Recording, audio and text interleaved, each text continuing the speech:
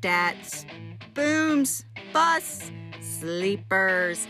Listen to Adam and Vincent with Fantasy Pandemic on Monday and Thursday evenings via Anchor, Spotify, and Apple Podcasts. Be sure to follow them on Twitter at Fantasy Pandemic, at Fantasy Cajun, and at FF Littlefinger. Welcome to another edition of the Fantasy Pandemic Podcast. I am your host, Adam Bryce, along with my co-host, Vincent Hargrave. Tonight, we are going to go through the NFL Draft Round 1. I know it was, I felt like it was kind of a little stale last night. There was a lack of trades. It just didn't have the same feel. I don't know how you felt about it, Vincent.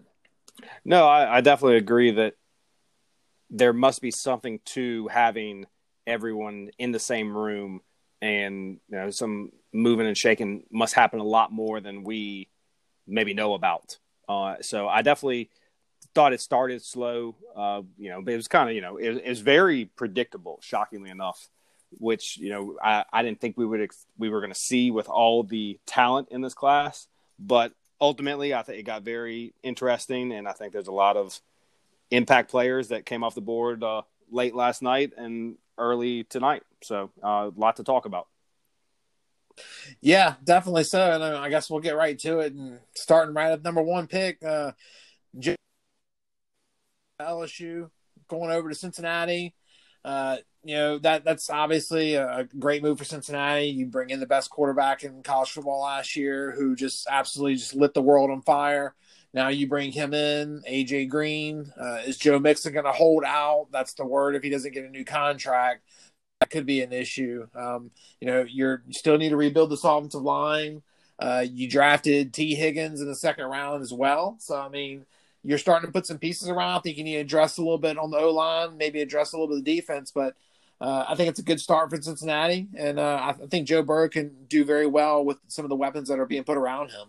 No, absolutely. And I was going to segue in that because we talked about, doing just, round by round. But I think, we can – when they have had a second pick, I think we can address it and how it all is going to fold together. And I think that, Joe was the pick. There was nobody else was going to go there. It made the most sense. It's probably the one that will get talked about the most, but realistically should get talked about the least because it's been the most predicted pick, leading up into the draft.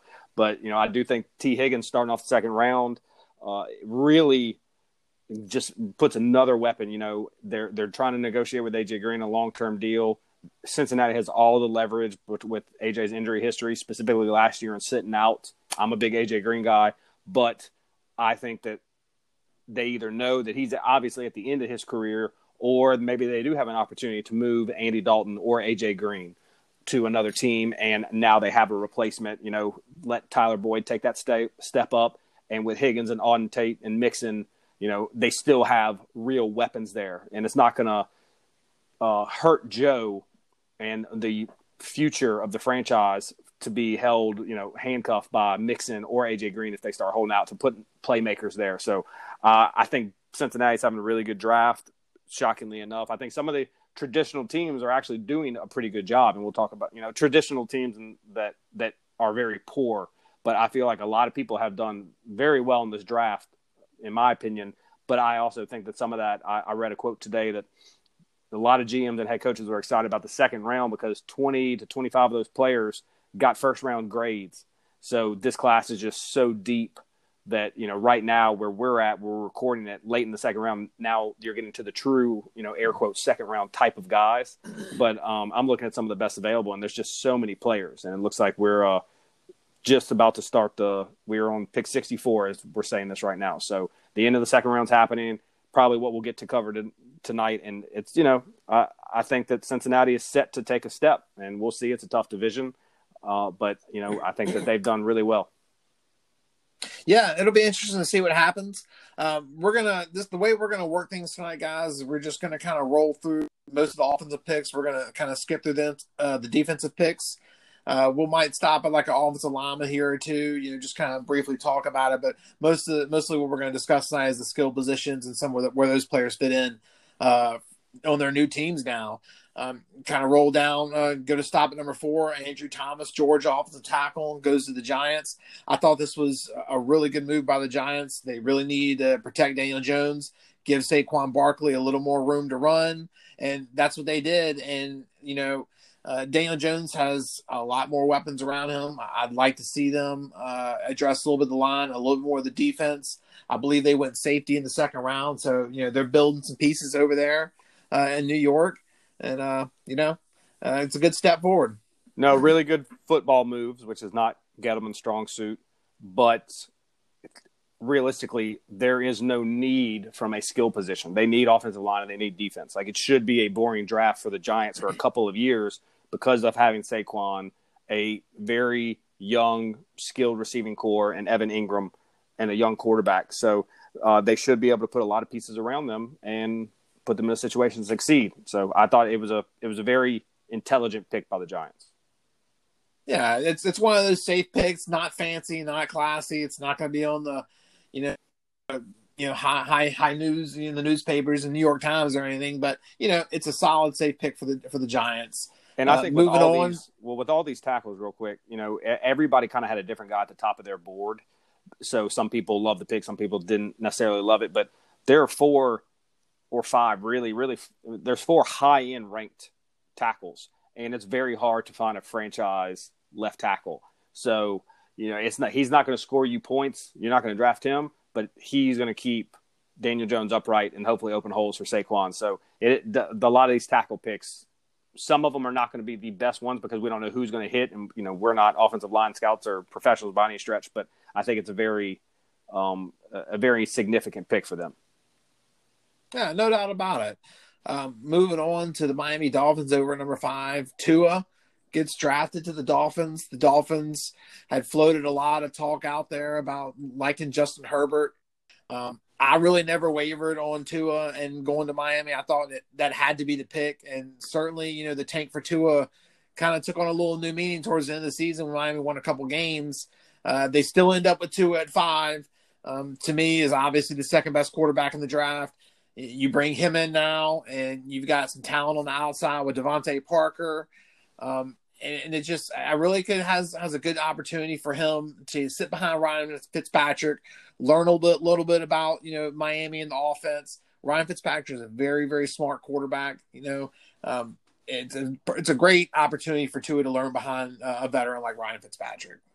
No, I think Miami is absolutely having a great draft. They got the skill player they need. I'm kind of shocked, I think, as you are, that they haven't taken a running back yet. But, it's one of those things that running back, we said it when we went around the divisions. I thought that they may wait a year. And a lot of the high-end true franchise running backs are probably gone now with Akers getting drafted tonight. So are they going to – I'm sure they're going to find a guy to go with Howard, but they probably think they have enough there. And, they have, like we talked about, the receivers were really high on, and, the tight ends got a lot of upside, and they're making a lot of good football moves with offensive line, defensive line, and having Tua fall to them at 5 without having to trade up, without losing any of their draft equity. And I'm looking through their list now, they've gone 2 defensive players and then an offensive tackle and an offensive guard. So reinforcing that offensive line, the defensive players aren't going to affect us much for fantasy, but good football moves. So they really seem like there's a plan in place and they're building towards it. If Brian Flores could have, it looks like if he can hold through, and we'll see what they do on the back end or some of these other running backs. Yeah, I really like what they're doing. They drafted offensive line at 18. Austin Jackson out of USC, real big athletic kid. Protect some of your assets in Tua. And I think it's just a really good opportunity for them. And you're right. It's a great football move for Miami. And I think it's an even better move fantasy-wise. I firmly believe in Tua. I think he's a high-end quarterback, could be a high-end quarterback 1 if he stays healthy, given the talent around him. I definitely like to see them add a running back. You've got Mike Gesicki over there as well. They've got good pieces around them in that offense. Can Tua stay healthy? And that's really the ultimate decider here for him to really project as high as a high-end quarterback 1 that I think he can be. No, absolutely. But, having that, adding a tackle, adding a guard, understanding his health is the most significant. And it's probably the first time in a long time that, maybe even since Marino, that they might have a franchise guy. And nobody doubts the ability. Nobody doubts the between the ears. It's can he stay healthy and can he play? So that's what it's all going to come down to. And, I think it's going to be wide open in camp. They don't owe anything to Ryan Fitzpatrick. So he's going to have every chance to start, week one. They got to sell tickets. They're going to have a lot of emphasis there. So it's going to be interesting. I think Fitzpatrick, could get moved, but they'll probably keep him as a backup, which means they'll probably move Rosen, which makes you wonder kind of why they traded for Rosen. But yeah, that's a conversation Rosen for another day. Yeah, Rosen was obviously a shot in the dark, and that clearly failed.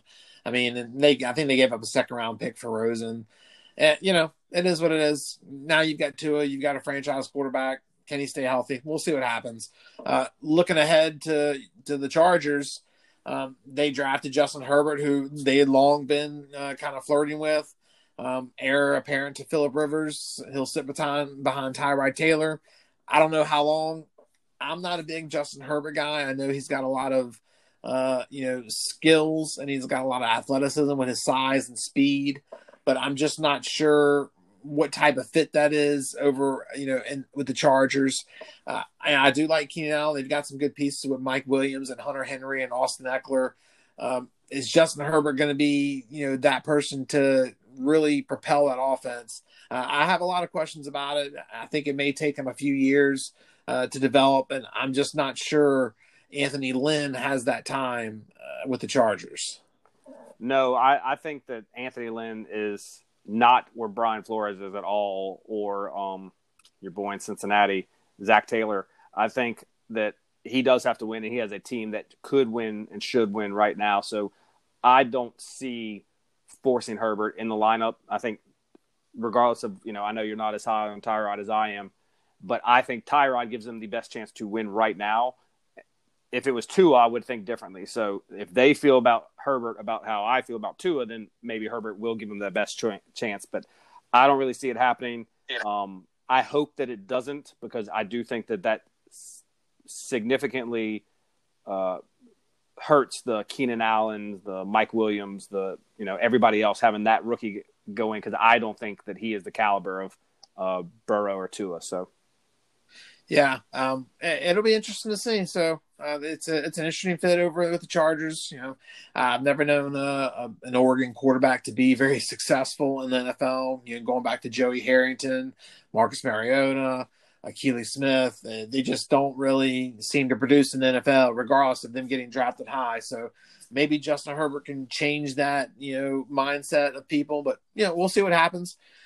Moving down to 10 with Alabama, Jedrick Willis going to Cleveland. It should be interesting to see what they do. I believe that, with adding Jedrick Willis at one of the tackles, you signed Jack Conklin. Conklin really did well in Tennessee, and now you bring him to Cleveland. I kind of like some of the things that Cleveland are doing. You've got Odell Beckham Jr., you've got Baker Mayfield, you've got Nicholas Chubb, you've got Kareem Hunt. You signed Austin Hooper to go along with David Njoku. You got Jarvis Landry. You got a lot of weapons. Can Stefanski kind of put it all together and make the offense click? It's possible. I definitely think they're going to have a strong run game, and Jedrick Willis certainly helps that. No, it's very similar to what we talked about with the Giants. You're loaded at all the other skill positions. There's no weaknesses there. So build on offensive line and defense, and that's what they're doing with the draft. They went Delpit in the second round from LSU, which I think is a great value. He was a unanimous first-round pick last year. So I really think that that's what you need, and you want to see that. You want to see that for Hunt. You want to see that for Baker. And if Baker can, stay upright, and Stefanski's going to try to move the ball and run it hard down people's throat, and hopefully there's just enough points to go around. So, it's not a sexy pick, but it's probably the one they needed to make. Yeah, definitely. And I think it goes further. Right. And I think it goes further to support the idea that OBJ is not getting moved immediately. If they thought that was going to happen, those rumors that circulated, is he going to finish his career in Cleveland? Probably not. Almost absolutely not. But it doesn't look like it's going to happen this season unless everything gets blown up and they move midseason, they move him to a contender for a pick. So it's again, not sexy, but you gotta have 11 on the field. So yeah, we'll see what happens. Moving on to the Jets, they draft Micah Beckton out of Louisville, big offensive tackle. I mean, this guy's an athletic freak, but I hear some downside about him. I hear he has an eating issue. He loves to cook. I mean, he's a big boy. He's 6'6", 360.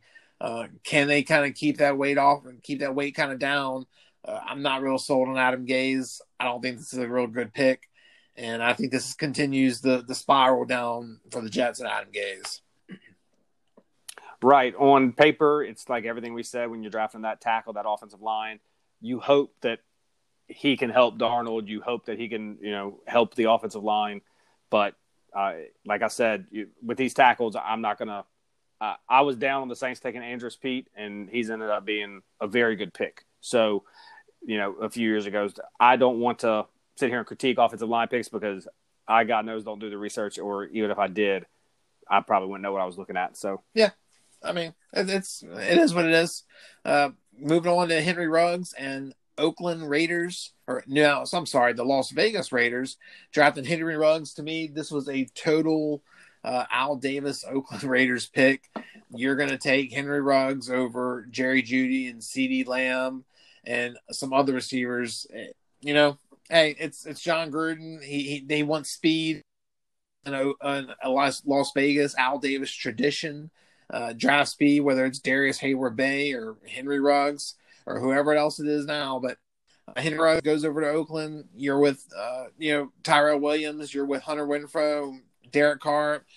Is he the answer in Las Vegas? I'm not real sure about that, but I just think Ruggs has bust written all over him, to be honest with you.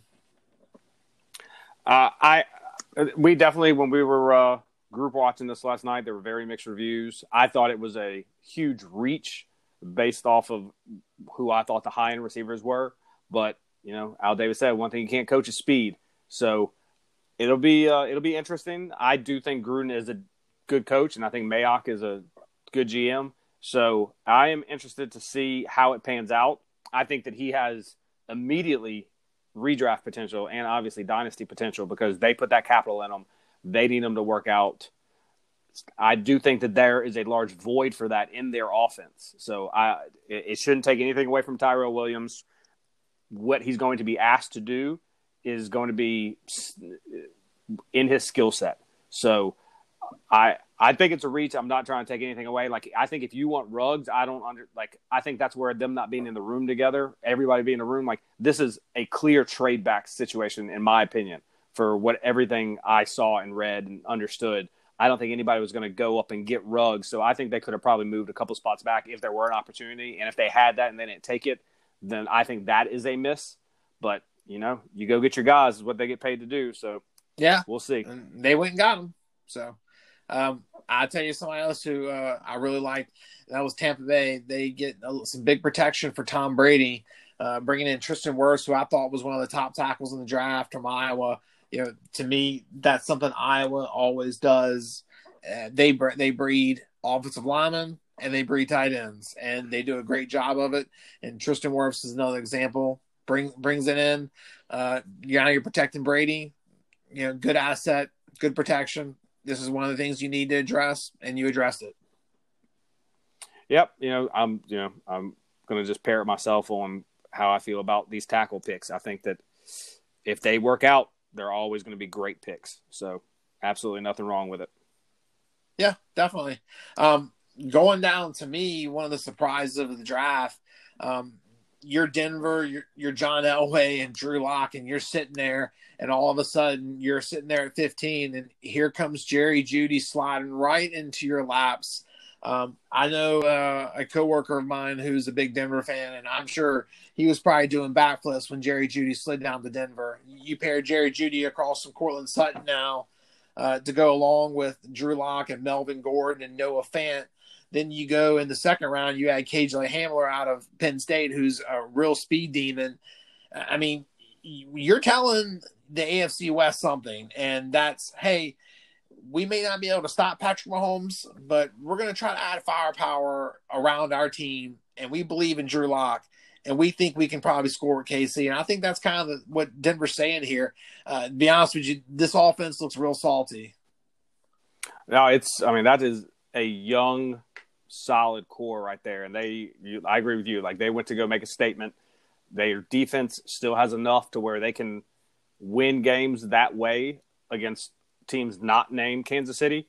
But when they go to Arrowhead and they know they got to put up points, they're going to have freaking players everywhere. So, the Hamler pick was really Denver's doing a great job of taking what's falling to them. And I mean, Jeudy was number 1 or number 2 on almost everybody's board. Hamler was in the top 10, depending on who you asked. And now you have the big body in Sutton, the skilled route runner in Jeudy, and a speed guy, along with a very athletic tight end. And, by the way, Phillip Lindsay and Melvin Gordon in the backfield. So they're here to freaking play. They have 3 third-round picks. So Denver is making a push. And if Locke is capable, there's going to be some fireworks coming out of Mile High. Yeah, and I think it all now rests on Locke's shoulders. I mean, really investing a lot here in Locke. And let me be honest with you, Locke, played at Missouri. He had, not a whole lot of talent around him often. He was often a gunslinger and, had really great numbers, when he was at Missouri playing against some SEC East teams. And now you're in Locke with Jerry Jeudy and KJ Hamler and Melvin Gordon. It looks interesting, man. I'm excited to see what Denver's offense is going to do in 2020. It's going to be interesting with Jerry Jeudy. Yeah, it's very, and I'm sure we'll dive into, rankings and dynasty value. And I know we're talking about doing a rookie draft, but obviously, Judy's going to have value, but it's so much on Locke. Like, it's going to, obviously Sutton his ranking is not going to change. Having threats around you make it easier for him to not get solo targeted by the defense. But, where you draft Jeudy and then they put Hamler with him, I mean, it's just, I don't know if it's a great landing spot for Jeudy, and then Hamler going there is great for Locke. But I do think that there's going to be a little, push-pull against each other for redraft value. I think both of them are going to have appeal in Dynasty, and it's going to be interesting to see. Rookie draft is going to be a lot of fun this year because where people are landing is going to push, I think, into the second round of value. Yeah, it's going to be crazy.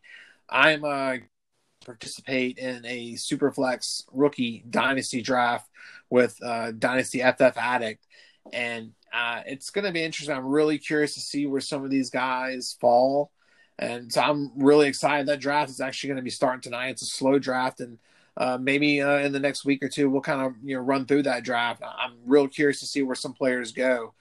Speaking of a player who just fell into another team's laps, it's kind of like a theme of the draft tonight where some of these offenses get richer. And I don't think Dallas really needed a whole lot of help in offense. And CeeDee Lamb drops in their laps. And I even said it last night we were talking. I thought Jerry Jones would pull the trigger. He absolutely did. You one of the best receivers in the draft to an already loaded up offense. And, that's great. Dak Prescott's a top 3 fantasy quarterback. Now you add CeeDee Lamb to go along with Michael Gallup and Amari Cooper, along with Ezekiel Elliott, and you've got a great offensive line. Dallas shouldn't have any problem scoring points. I know that. Yeah, what I'm trying to look up right now, I saw somebody retweeted earlier. I was immediately exactly what you said. Dak is a solid top 3. I don't think it is beneficial for Lamb's fantasy value as in a redraft. I think it's great for Dynasty. Gallup, I think it really hurts his redraft value. I think Gallup's still a buy for Dynasty. But Amari Cooper's contract, $100 million, I think only $20 million like this year is guaranteed. He's guaranteed no money after this year. So if he does, if he does an Amari Cooper and does a disappearing act or has a foot injury and he doesn't show up but like 2 games and it looks like Lamb's able to take that next step and Gallup is what everybody believes Gallup's going to be, Cooper could be either on the block or freaking walking. So it's a complete luxury pick by Jerry. These are the fireworks that you kind of wanted to see. This is not having his son in his ear, but I don't think it is a bad pick at all for them. I think it's good for the franchise. I think it hurts a lot of redraft value, but it definitely changes the dynamic in Dallas in the long term. So it's really going to be interesting, especially when they're looking to re-sign Dak next year. All of a sudden you get $80 million off by letting Cooper walk or trading him. So, it definitely opens that door. So it'll be interesting to see how things pan out in the Big D. Yeah, definitely. And I mean, I will say this about the Big D. I think there's trouble on D for the Big D. And if they don't address it, which they did in the second, they took Trevor Diggs out of Alabama, a safety / corner who I'm not really. That's just because I saw LSU roast him basically all game against Alabama. So, they added him. I think they still need to add a little more help. But, speaking of fireworks, the next team that we're getting ready to talk about set off some in the city of Philadelphia about an hour ago. They drafted Jalen Reagor last night, who I thought was a good fit for Philadelphia, someone who I think could be a top wide receiver for rookie and redraft leagues. He certainly has the most potential. Somebody has to catch some passes in Philadelphia, not name the 2 tight ends, because Alshon Jeffrey's on his last leg. Deshaun Jackson is as well. Jalen Reagor falls in a perfect spot. But today, 1 hour ago in the second round, Philadelphia decides to draft Jalen Hurts. Now, I don't know if this is more of a signal to Carson Wentz that, hey, is your injuries a lot more serious than what people really know about? Are those back injuries really that bad that you feel the need to take Jalen Hurts in the second round? That's very interesting to me. I don't know if they plan to use him in maybe a Taysom Hill type package. He's certainly big enough and strong enough and fast enough to be used in that kind of way. But I think this is more of a signal towards Carson Wentz in that his health really isn't up to par.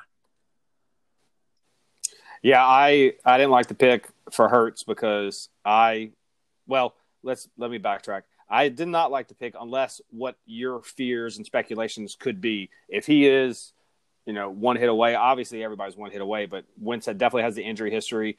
If he is more banged up or they view him as such, they won the Super Bowl with Foles, so they know they need a competent backup because Carson's probably going to miss games. In the next year and two, he is going to miss games due to his style and his body.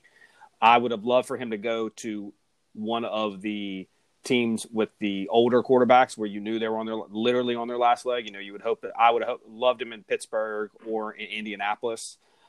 I don't understand it from Philly's standpoint. I mean, I'm high on Hurts, so I guess I do because I see what they see. I supported the Reagor pick. I know there was a lot of feedback, especially locally. People thought Justin Jefferson should have gone there. I didn't necessarily see that. I think the tight ends kind of eat up that part of the field, and I don't think Justin's strength is always being outside. So I think Reagor, he's going to be in the slot at least this year, but I think that he's going to be he has really high redraft value, and he may be the one wide receiver because he's going to be the number one wide receiver on his team immediately. Where you can't see that with Judy and Hamler because of Sutton, and it's going to be hard pressed to draft Ruggs, who is going to be, he's probably going to score like 40 points in 1 week, but he probably scores you 4 in some other ones because of what he's going to be doing, and Derek Carr's lackluster ability to go deep. So Reagor is going to be really high redraft. He has huge dynasty potential because now if you were worried about Carson and Wentz getting hurt, I'm not worried about who is that backup going to be because, you saw teams last year when the quarterback got hurt, the backup was not up to par and Foles is gone. So if Carson goes down, I'm high on Hurts. So I know Reagor is protected not only this season, but in the future. So Reagor has probably the highest redraft appeal at the moment. Well, one of the highest redraft appeals for the wide receivers, but he has really, really high dynasty appeal, in my opinion, because who the quarterback of the future will be if Wentz can't make it. And if Wentz stays healthy, then that's great. Everything's wonderful, and they just wasted the pick. I agree with everything you just said about Jalen Reagor and Jalen Hurts. And that's actually funny that your first 2 draft picks are Jalen. That's got to be like the first time in NFL history that your first and second round draft pick have the same name, Jalen. Yeah, I think it's going to be more common in the future. I think it's coming. Jalen's going to be a big name in the city of brotherly definitely. love. Jalen Hurts to Jalen Reagor. That has a pretty good ring to it. speaking of which, moving on to Minnesota, and Minnesota kind of does what everyone was expecting them to do. You got to replace Steph Diggs. You trade into Buffalo. In comes Justin Jefferson, who was just a flat-out stud at LSU last year. He brings, leadership. He brings raw athleticism. He's got really good speed that was very deceptive, except when he ran the 4. But he also has great hands. And you pair him along with Adam Thielen to go with Kirk Cousins and Dalvin Cook. And, my one big concern here, and this goes for all the rookie receivers and rookie running backs, if there's no camps like OTAs or rookie mini camps going in, this will be some of these guys, kind of first taste of, being around each other. It takes a lot of time for these guys to mold and, kind of gel together, getting your timing down, getting your rhythm down with the quarterbacks and the receivers and the running backs. And if these guys don't have OTAs and rookie mini camps, I think you're going to see some rookies start really slow out the gate. And I think Justin Jefferson could be one of those guys. No, I think that he will have appeal. I think he has great dynasty appeal. Cousins got extended. I think, Thielen is definitely an injury risk. He's going to step right in that Steph Diggs role. But within a year or two, he could be the number one receiver on that team. So I think that, he found a very good landing spot. It won't be high. I think it won't be high volume, but I think he and Adam Thielen are going to coexist much more consistently than even Diggs and Thielen, which Diggs is a great receiver. But I think that, with the routes that Jefferson's going to run in this offense, is going to fit his mold. It's going to be really, it's one of those picks that you just see it. Like, to me, it would have been, he would have scored points in Philadelphia, but I think this is a great football and fantasy fit in Minnesota. So I thought it was a great pick. I think that it's going to be really interesting going forward, especially, Thielen, who's coming off of an injury. Justin's going to have to be on the field regardless, and he's could get a lot of opportunity early. And if Thielen gets banged up, he could be the number one immediately. So he's going to be a really big high upside guy. I think he's easily a first round dynasty guy, and he's going to flirt with that. Once you get past those solid starters at wide receiver in your redraft, you're going to start reaching for your guy. And I'll probably never end up with Justin Jefferson because we're in South Louisiana. Everybody kind of goes to who they have, so who they want and who they know. So he's going to be. I'm really looking forward to reaching out to the guys that I work with in different parts of the country and seeing where he's going in their drafts, because I always like to compare. I do a work league where my distributors come in, and I have guys in Chicago and Philly and Canada and the Carolinas, and it's always funny to see everybody's value and how they value picks. Most of our people in our league are in our draft, but it's definitely. You talked about the FF Dynasty Addict.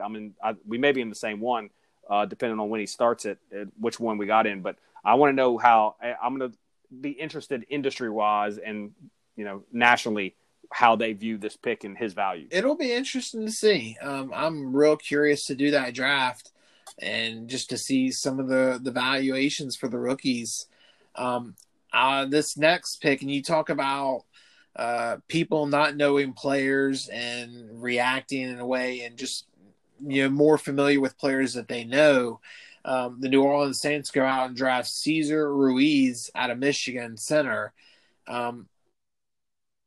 I had a lot of coworkers texting me last night and melting down over this pick because the Saints drafted Eric McCoy last year, but I think this spells bigger issues for the Saints offensive line. I think Larry Warford has probably played his last snap as a Saint. He can be a post June 1st cut, and the Saints can save $8.8 million against the cap. And I think this pick kind of indicates that and points to that.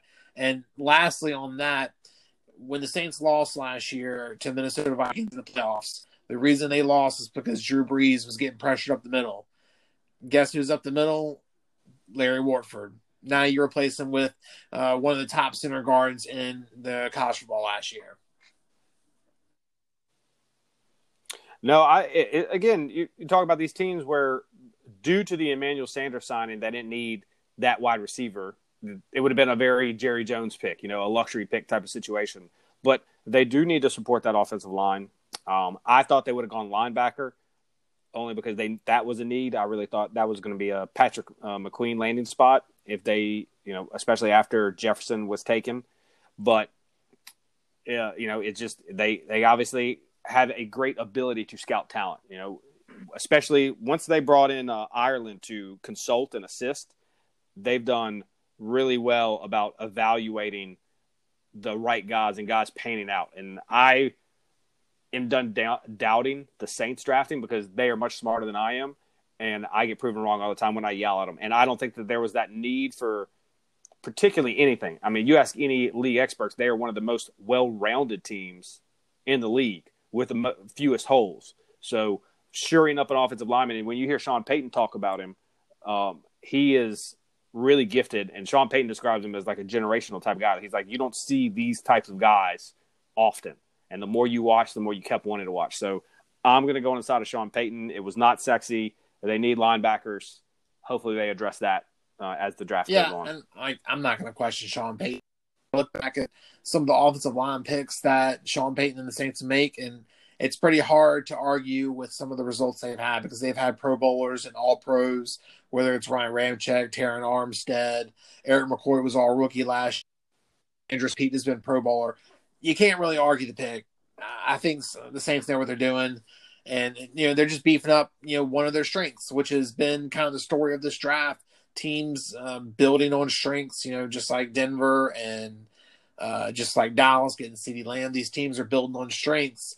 The next team here, San Francisco, they had a wide receiver in Brandon Ayuk. I'm kind of happy that they didn't snag CeeDee Lamb. Instead, they moved back, get some picks, and acquire Brandon Ayuk, who is a great talent at Arizona State, but passing and catching the football is not exactly San Francisco's mentality. They would rather have a big, bruising offensive line to run the ball down your throat, and they would be happy if Jimmy Garoppolo attempted 12 passes a game and ran for 200 yards a game and won the game 17-10 because that's the style of football they like to play. I just don't think this is a great fit for Ayuk from a fantasy perspective. It might be better from an NFL perspective. From a fantasy perspective, though, I don't think you're probably not looking at someone like this in a redraft league. Dynasty, he's probably more of a second round pick in a rookie draft. Yeah, I think he'll definitely have a little bit of dynasty appeal. He definitely is not the first name that's going to pop off the board for somebody that you would look to, even in dynasty, want to contribute this year. But what I will say about Ayuk that goes into the mindset of San Francisco, the one thing that Deebo Samuel and Kittle and Ayuk do is freaking yak. I mean, they are yards after the catch guys. Deebo takes it on the reverses and takes little short slants and freaking breaks a tackle. Kittle's trucking people after the catch. Ayuk is an after the catch guy. He has huge yak yards. I think it's a great fit, and I agree with everything you said about the volume he's going to see, and it's going to be very frustrating because I kind of feel about Ayuk. I think it's a great pick, but at the same time, like I'm not a Deebo guy, so I feel the exact same about both of them because I think they're both very similar and they fit the scheme flawlessly. And I think they're going to be very creative about getting him the ball, getting Deebo the ball, and the running back of the week the ball. And obviously, Kittle's going to get his, but I think it's very telling to what they want and how they look at things. And as we say this, the New Orleans Saints take an outside linebacker with the 74th pick. So the Saints there we decided go. to trade up. That was a pick that I thought the Saints would maybe make in the first round, and they ended up getting him in the third round. So you know what? That's why they get paid the big bucks, and me and you are doing podcasts in closets and bathrooms and basements and attics. So, but I do think that it fits the scheme. It's I agree with you about the draft value, but first round pick, they're going to want him involved. But I think San Francisco spreads everything around so much that it's never going to turn into anything immediately. Yeah, you're right. This next pick obviously set kind of the Twitter world on fire, and that was the Green Bay Packers taking Jordan Love. I mean, shocked the hell out of me. I think it shocked the hell just about everybody around the country. I think this really spells doom for Aaron Rodgers and the rest of this offense. I just think this is you're basically dropping a bomb off, I think, in the Green Bay locker room. Aaron Rodgers are already kind of mentally stable. They say he's not very approachable. He's not very friendly. And I don't think this is going to do that locker room any favors. Rodgers already got Mike McCarthy pushed out the door. And now it looks like Green Bay has kind of figured out, hey, let's go ahead and draft the heir apparent to Aaron Rodgers and kind of give him the nudge we gave Brett Favre out the door to Aaron Rodgers. Yeah, Green Bay does dirty their quarterbacks. I mean, there's no way around it. What I can't wait for is the Aaron Rodgers return tour, because he is going to be a Brady, a Favre, a Peyton, and that sucker's going to go win another Super Bowl somewhere else. I don't know where it's going to be, but you want to move on from these guys before their time's up, and it's a very thin line, but all these guys still have gas in the tank. And those guys we name who are of the caliber of Rodgers, or Rodgers of the caliber of them, they've proven that within a couple of years, Montana, you can still go win with these guys just because that's not your future. And it's a tough spot to put the franchise. The franchise is in a tough spot, but not only do they just blow up Aaron Rodgers, who I agree with everything you said, like he's borderline Scientologist crazy, but then they go and draft A.J. Dillon in the second round, only to I told you weeks ago, they wanted a third running back. Oh, we could see another guy coming. I'm like, what is going on? Like, what? They're just they have a quarterback. They were in, correct me if I'm wrong, they were in the NFC Championship last year. They have a probably Hall of Fame quarterback, and they have two very good running backs. So what do they draft? A quarterback and a running back. Oh, you're building for the future now? I have no idea. They are having an awful draft. It would have been completely different if the Saints would have taken Love at their pick, if Love would have fell to the Steelers, or if the Colts would have decided to go on Love. If they thought that was their guy, because that you're on a borrowed time. But I understand that Aaron Rodgers is a collarbone away from being out for the rest of the season, but he doesn't look like he's nearly close to the point that Brady and Breeze and Ben are at, unless it's just me. I think there's a lot more years left with him, and it's just it's not good. Yeah, it is not good. Then you add A.J. Dillon to that offense with Aaron Jones and Jamal Williams, just like you said, and I think the only person I want a part of this offense in fantasy this year is Davante Adams.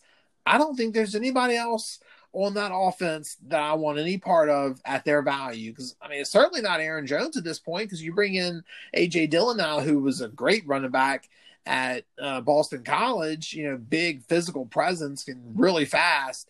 And yeah. Absolute freak. You pair him with Aaron Jones and Jamal Williams, who I thought was pretty good last year as kind of a 1-2 punch. The only person I want on this offense is Davante Adams, unless I can get Aaron Jones at a low price, or Aaron Rodgers past the 10th round. Right. No, I agree. I know you're a Stern burner or whatever, your boy at tight end, but that's a dart throw. If he ends up contributing, that's great. But I just, I was mocking Chicago earlier, which I still think is having the worst draft. But this right now, to me, not that I don't love, pun intended, their players. It's just because I'm okay with Jordan Love pretty much anywhere but here. And I'm A.J. Dillon guy. I thought that he really could be a guy. When you get to some of where these other running backs landed, I think if he ended up in a situation like that, it would be much better for him. I like the talents. I don't understand what they're doing over there. I don't see it. It's literally two fingers. F you aren't my people. I don't care. I don't. As we talk about this, value alert: Keyshawn Vaughn gets drafted to the Tampa Bay Buccaneers in the 3rd round. Wow, that's a really good fit for that offense, and Keyshawn Vaughn's value just probably went up by a round in rookie redraft leagues in Dynasty. Shit, redraft round. He's the 2nd running back. Think so? Rookie running back off the board. And in Dynasty, he may. He may be knocking the door of the close. 1st round. Yeah, that's a nice spot. Yeah, they are. They're Tampa's having a doing great very well draft. with their draft. Our last guy that we're going to talk about tonight, who kind of surprised everyone, but in my opinion is just a great fit. And I'm really so happy for this kid because he's a hometown kid from Baton Rouge, straight out of the Catholic High. And that's Clyde Edwards-Helaire. Man, I think he's just a great fit. One stat I saw the other day about Edwards-Helaire in his last year at LSU, he is the only running back in SEC history to rush for 1,000 yards and catch 50 passes. Wow, I did not know that. That was a crazy stat, but that just kind of shows you that Edwards-Helaire can do it all. And I feel like he is a great fit for the Kansas City offense. I think he vaults up the draft board for redraft and dynasty. I think he is the number one dynasty running back and the number one rookie redraft running back at this point right now. Yeah, and I don't see anything that can happen because Tampa was probably the best landing spot left. And what can happen that's going to change that perspective? Feel great for Clyde. Did you see the video with Andy Reid and the GM when they FaceTimed or Zoomed him? I mean, that was their guy.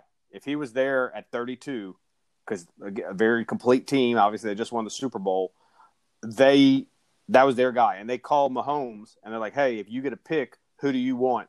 And he's like, I want Clyde. Like, he is handpicked by Andy Reid. Andy Reid said he looks like Westbrook's film, but he's better right now than Westbrook was. And Brian Westbrook is like a man crush of mine, like fantasy-wise and just in general. Like, that is huge comparison. He's going to get the volume. Whatever Williams is left is about to get traded or cut just to save cap space. Damien's a good one, theoretically. Air quotes, good one. So Damien's done. He's getting cut. You got 3 LSU running backs in the locker room, so that's good for us between him and Ware, but they're going to be making room.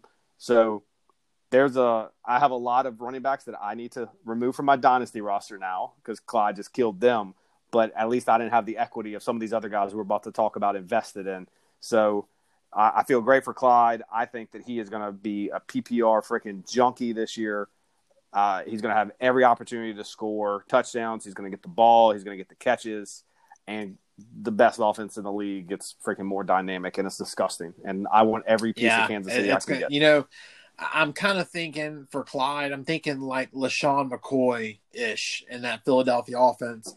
And LaShawn McCoy had so many really good seasons at Philadelphia. And I'm thinking just a little bit better than LaShawn McCoy with Kansas City and Clyde Edwards-Helaire because Philadelphia didn't have Patrick Mahomes. They had Donovan McNabb. Kansas City has Patrick Mahomes, and I just think it's a match made in heaven for fantasy, for NFL, and everything else. It's going to be a great pick for them. I don't know if you saw this earlier, but Fabiano with NFL Network, he freaking tweeted something late last night. You know, does he have the opportunity to be a 3-down back? Can he pass protect? And I'm like, are you like? Did you watch film? Like, I know, like we're vested. Like, I'm not. I know Fab knows a lot more about a lot more players than I do. But like, did you watch any film of Clyde Edwards-Helaire? Like, did you just only watch the highlights and the skill plays? Like, that sucker could do everything. Like, absolutely, he can pass block. And Andy Reid has always wanted a 3-down back, and everybody thought that if they passed on a running back, it was because Andy had accepted this committee approach. I don't care who's on it. That's not going to be running back by committee. Andy Reid's history, I'm all in. His history's in on it. You know, I'm not going to get a piece of him in Dynasty, but it's going to be great for whoever does. And redraft-wise, I'm probably going to go out of my way to get him because wherever I draft, it's going to be hard for somebody to argue with me that the starting running back of the Kansas City Chiefs is going to be a reach wherever you take him. You know, obviously there's the big 3, the big 4, but he, you know, once we look at our rankings again, I mean, he's going to settle into that top tier running backs just because of opportunity and volume and the skill set. Like, there's very few better places he could have gone. I started doing some re-rankings today, and I put Clyde Edwards-Helaire inside my top 24, and I'm with you there. Easy. Man, that feels a little conservative.